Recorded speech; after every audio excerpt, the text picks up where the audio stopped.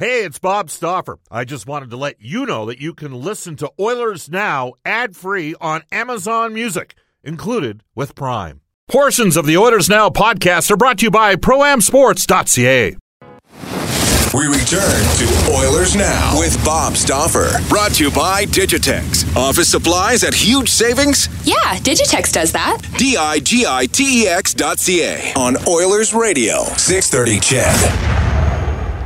I lost you there, Brendan, but welcome back, everybody. Bob Stauffer with you. It's 1:34 at Edmonton. This is Oilers Now.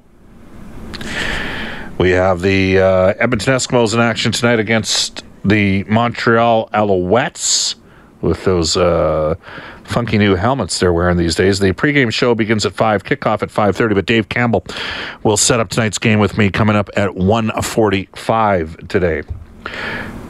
Tomorrow in studio, we had John Short in on Tuesday, and once a year at this time, we always bring in Brian Hall, and Brian will join us on Friday's edition of Oilers Now, the longtime voice of the Edmonton Eskimos and a legend in his own right, and many would say a legend in his own mind. Just kidding, Halsey. But Halsey will join us tomorrow from 12:30 to 1:30. Just had Mark Spector and Stauffer and Spector, brought to you by our friends at Horse Racing Alberta, live racing Fridays and Saturdays at Northlands Park. Not this week, or not this upcoming week, because next week we will have the Oil Country Championship, and again, I'll be out of the Petroleum Club Tuesday, Thursday, and Friday for that event, but the week after, it will be the Hlinka Gretzky Cup to be held in Edmonton, 2018, 2020, 2022. Canada is a multiple time champion in this event. It is best on best traditionally, and to talk a bit about Team USA is their head coach Corey Leyland for the upcoming Hlinka Gretzky Cup. Hello, Corey. It's Bob Stauffer. How you doing? I'm doing great. How are you? Good. So tell me this, because I'm all about clarity for our listeners. The U.S. has dominated the U18 tournament.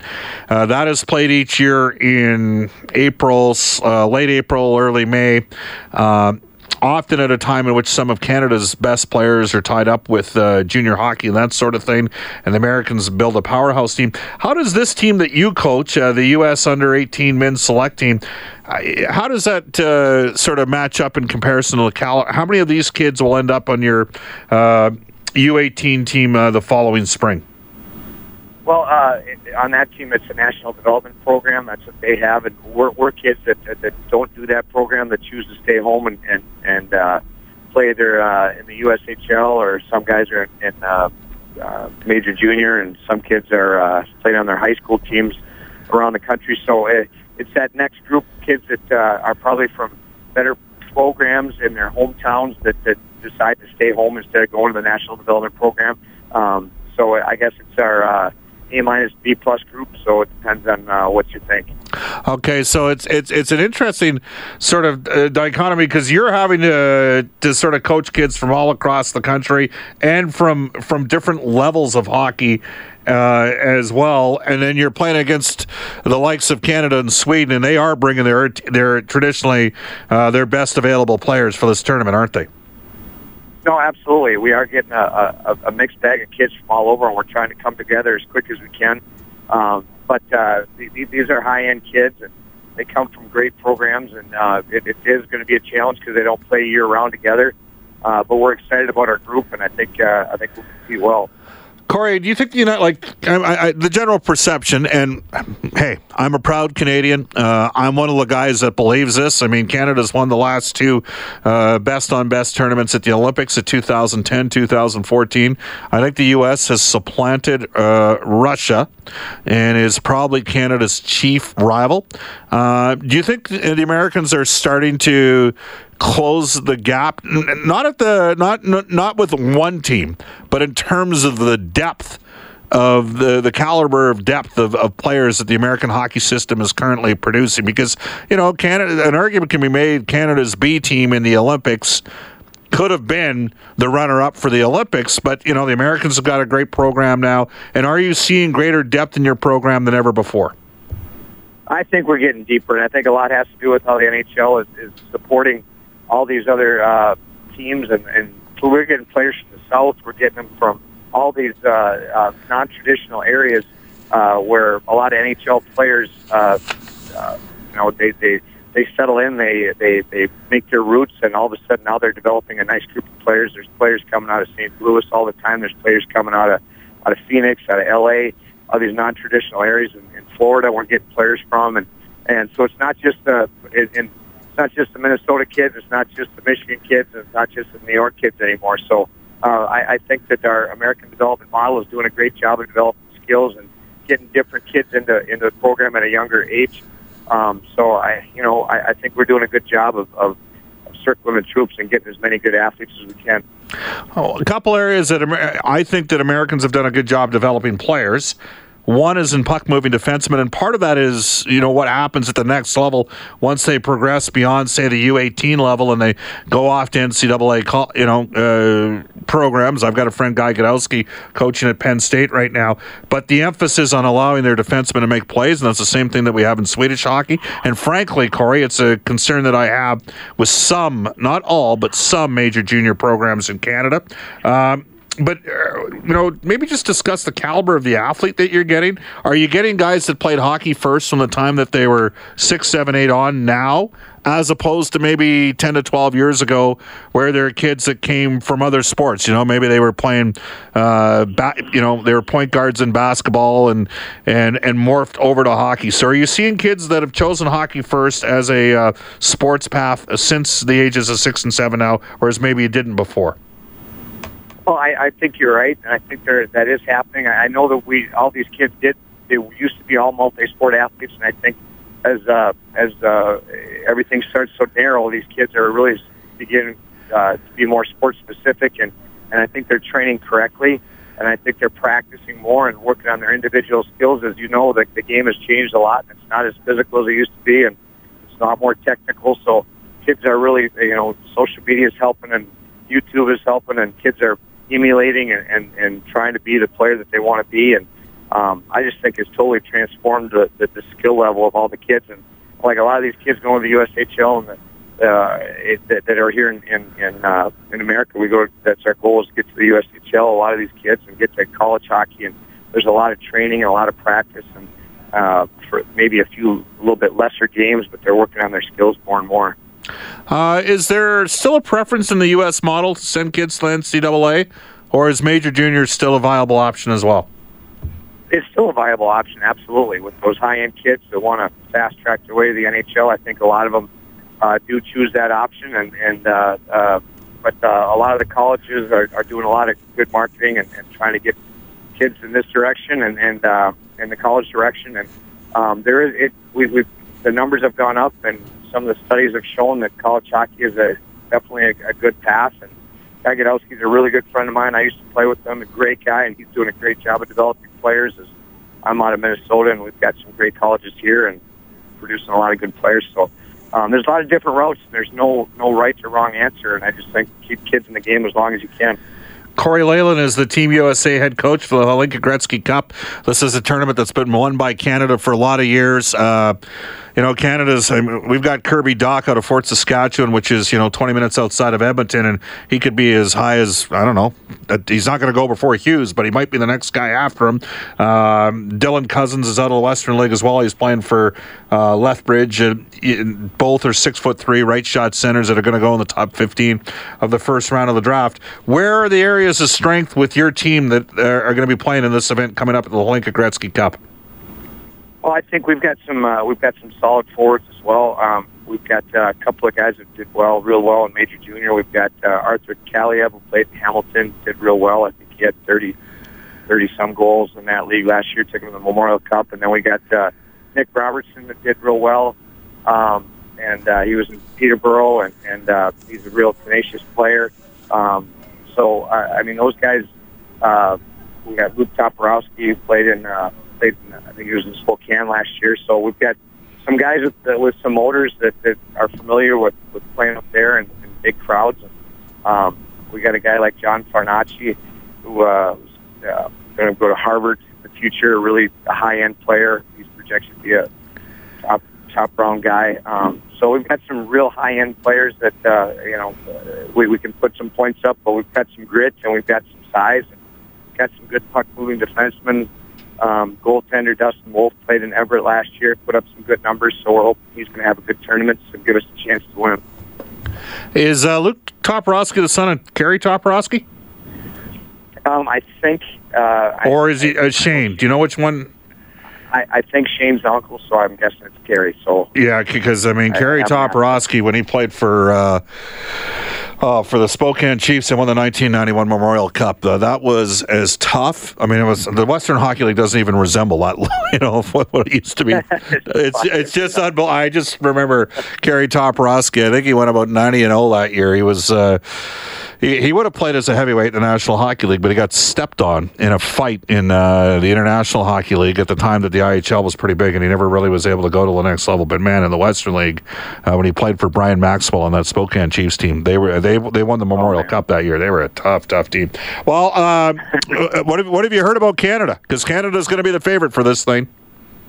No, absolutely, and they've dominated the past, and we know that, and we know we're going up into the Lions' Den here, and I just know that you have a super highly skilled, and you guys obviously are the favorites. So we just got to take it period by period and do our thing, and we can't worry about the past. And we know that Canada is going to be, leading with Trump here, and we know that they're going to be the best team there, and we're just trying to hold our own and give us an opportunity to have a shot at him at the end here. Well, hopefully you were a more productive player when you played with Guy Godowski than I was when I played on his right wing. So, Corey, we look forward to meeting you when you come to town, okay? Awesome. Thanks for having me. You bet. That is Corey Leyland. He is the head coach of the Americans for the upcoming Hlinka Gretzky tournament. He's with the 2018 U.S. Under 18 men's select team. Bob Stauffer with you, and again, we'll be at the Hlinka for Monday, Tuesday, Wednesday, and Friday of that week over at Rogers Place. I'm looking forward to it, and it's after a real tough year for the Western Hockey League this past year, where they just had 2 first-round picks. There could be 5 guys that go in the top 20 of the draft this year coming up out of the Western Hockey League, so it's going to be a good year, including a couple of centers that we mentioned. Talked a lot about those kids over the last several weeks. When we come back, we'll get a preview of tonight's Edmonton Eskimos encounter in Montreal. Will we see Johnny Manziel, and will we see the Eskimos finally break it out offensively? Dave Campbell will set the stage. This is Oilers Now. When you want to fly your Oilers colors with fan gear or outfit your fan cave, there's only one place: ProAmSports.ca. Jerseys, apparel, headwear, and memorabilia from your favorite players and teams. Whether it's the NHL, the CFL, the NFL, MLB, or more, Pro-Am Sports are your fan cave specialists. And if it comes with a Pro-Am Sports Certificate of Authenticity and hologram, you know it's 100% authentic, hand-signed memorabilia. So no matter who you cheer for, Pro-Am Sports has got your guy. Visit their Edmonton showroom on St. Albert Trail. Fill your fan cave at ProAmSports.ca. That's ProAmSports.ca. This is Oilers Now with Bob Stauffer on Oilers Radio, 630 CHED. The Chiseler, a.k.a. voice in the past, being a bit of a smart aleck when I said name a player on another team that was an Oilers rival that you would have really liked to have seen at Edmonton. And his response was Kevin Guy from Calgary. A fine player at the Southside Athletic Club, terrific in major junior player, not really an impactful NHL guy, but hey, he played in a league, and he could move the puck a bit as a defenseman. I think that Chiseler was having a little bit of fun with me there. The best pizza in the city, still making a great Royal Pizza, multiple locations in Edmonton to serve you, including the original Royal Pizza in Old Strathcona. Royal Pizza, Edmonton owned and operated 48 plus years. Stauffer recommendation, Mediterranean chicken. All right, in what? About 3.5 hours. We got ourselves an Eskimo game. Pre-game show starts in 2 hours with Dave Campbell, Morley Scott, Cast of Thousands, the Eskimos, and the Montreal Alouettes. Will we see Johnny Manziel tonight? Dave Campbell sets the stage. Hey, Dave, how are you? Hey, Bob. Doing great. How are you? Good. Tell me about tonight's matchup from your perspective. And obviously, Kavis Reed making some noise here, picking up Johnny Manziel. It's really hard to ignore that, isn't it? Yes. Usually we don't spend a lot of time talking about, leading about the opposition. But you have to when Johnny Manziel is on the other side. And the fact that this was such a blockbuster trade, a 5-player trade for a man who has not played one single down of CFL football. But it shows you, it's a desperate move by Kavis Reed, but he has to make a move that's going to help him out now and help out his team. And right now, you could probably make an argument Johnny Manziel, probably the best quarterback on their roster right now. So he's not going to start tonight. He's going to see some time, and some time is the biggest question mark. So Vernon Adams is going to start at quarterback. And amazingly enough, I mean, he'll be the 14th different starting quarterback, even though Adams has started 3 games for the Alouettes at the tail end of the 2016 season, and he's 3-0 as a starter, but he left and played for the Saskatchewan Roughriders, and he was in the training camp with the Hamilton Tiger Cats, and then he was let go and signed back with the Montreal Alouettes. So he is one of only 3 starting quarterbacks since the retirement of Anthony Calvillo that actually has a winning record. The others are Jonathan Crompton, a former Eskimo, and a guy by the name of Josh Nicewander, who did have a win against the Eskimos in 2013. So, you know, what the Alouettes are doing is they're switching their style of quarterback, so because they know Johnny Manziel is going to be the starter probably as early as next week. So they're picking a guy in Vernon Adams who has a similar skill set to Johnny Manziel. So we know Adams will start, but when does Manziel get in the game? That's the biggest question mark. All right. From your perspective, I mean, hey, I remember when Doug Flutie came in the league, not everybody believed he would make an impact, and he'd washed out of the NFL at that point. Was a pretty electrifying player, won a Heisman Trophy. Flutie winning at Miami, very similar to Manziel going in with Texas A&M and winning in Alabama. I'd say maybe even more impressive for Manziel, given the fact that historically Alabama was a little bit more disciplined of a program than Miami was back in the day. Do you think this guy's going to be able to make it and play in the league? I think that's the biggest question mark, right? And it's hard to say. And you know, the most successful Heisman Trophy winner was Doug Flutie up here, obviously, and that's by far. And the previous Heisman Trophy winner up here was Troy Smith, and he didn't pan out very well with the Alouettes. So, you know, it hasn't worked out historically. But when you look at Johnny Manziel, and obviously his college resume is impressive, his NFL resume isn't, although the Cleveland Browns were a mess, and that probably didn't help Johnny Manziel. You know, there's 2 sides to this. There's one side where, and I know Kavis Reed said he's not coming in to be the savior, but ultimately that's the label that Johnny Manziel will have, and he will get the best shot of his football career, really, to be a starter and to establish himself in pro football, and ultimately he wants to get back to the NFL. There's a downside of this too, in the fact that he could be set up to fail, you know, and he's being rushed in here. He'll be rushed into the game tonight to play a few snaps. He'll be rushed to be a starter next week and get to know guys that he has been unfamiliar with. He's dealt with his second CFL team in just over 2 months, a guy that has been, you know, only in the CFL for just over 2 months. So the questions are really daunting, I think, surrounding Johnny Manziel.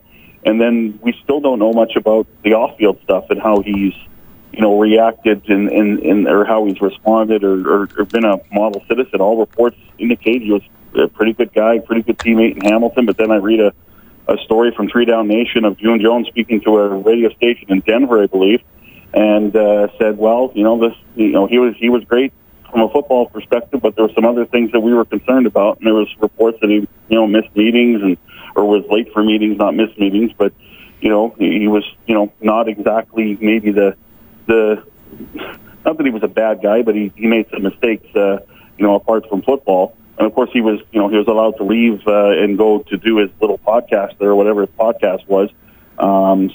But, you know, you listen to Johnny Manziel this week, and he sounds like a guy that, you know, is understanding that his past is going to follow him. He was very open and very honest, and I thought he was very eloquent talking about his bipolar disorder. But there's just so many questions surrounding about Johnny Manziel as the CFL quarterback. So this could really work, or this, you know, it's going to be one of 2 things. It's going to really work well, or it's going to be a disaster. It'll be enthralling to watch either way, Dave. We're running up against the 2 o'clock news here. You guys got the pregame show beginning at 4 o'clock Edmonton time. We look forward to hearing that. Thanks, Bob. Appreciate it. You bet. That's Dave Campbell, radio analyst of the Edmonton Eskimos. 1:55 in Edmonton. And so we got the Eskimo game tonight. Pregame show at 4. Play-by-play at 5:30 with Morley Scott and Dave Campbell and the gang down in Montreal. We'll be back tomorrow. Brian Hall will join us for an hour in studio. We'll have a couple other guests as well. Off to a global news weather traffic update with Eileen Bell, followed by the 6:30 CHED Afternoon News with Jalen Nye and Andrew Gross. So long, everybody, from Oilers Now.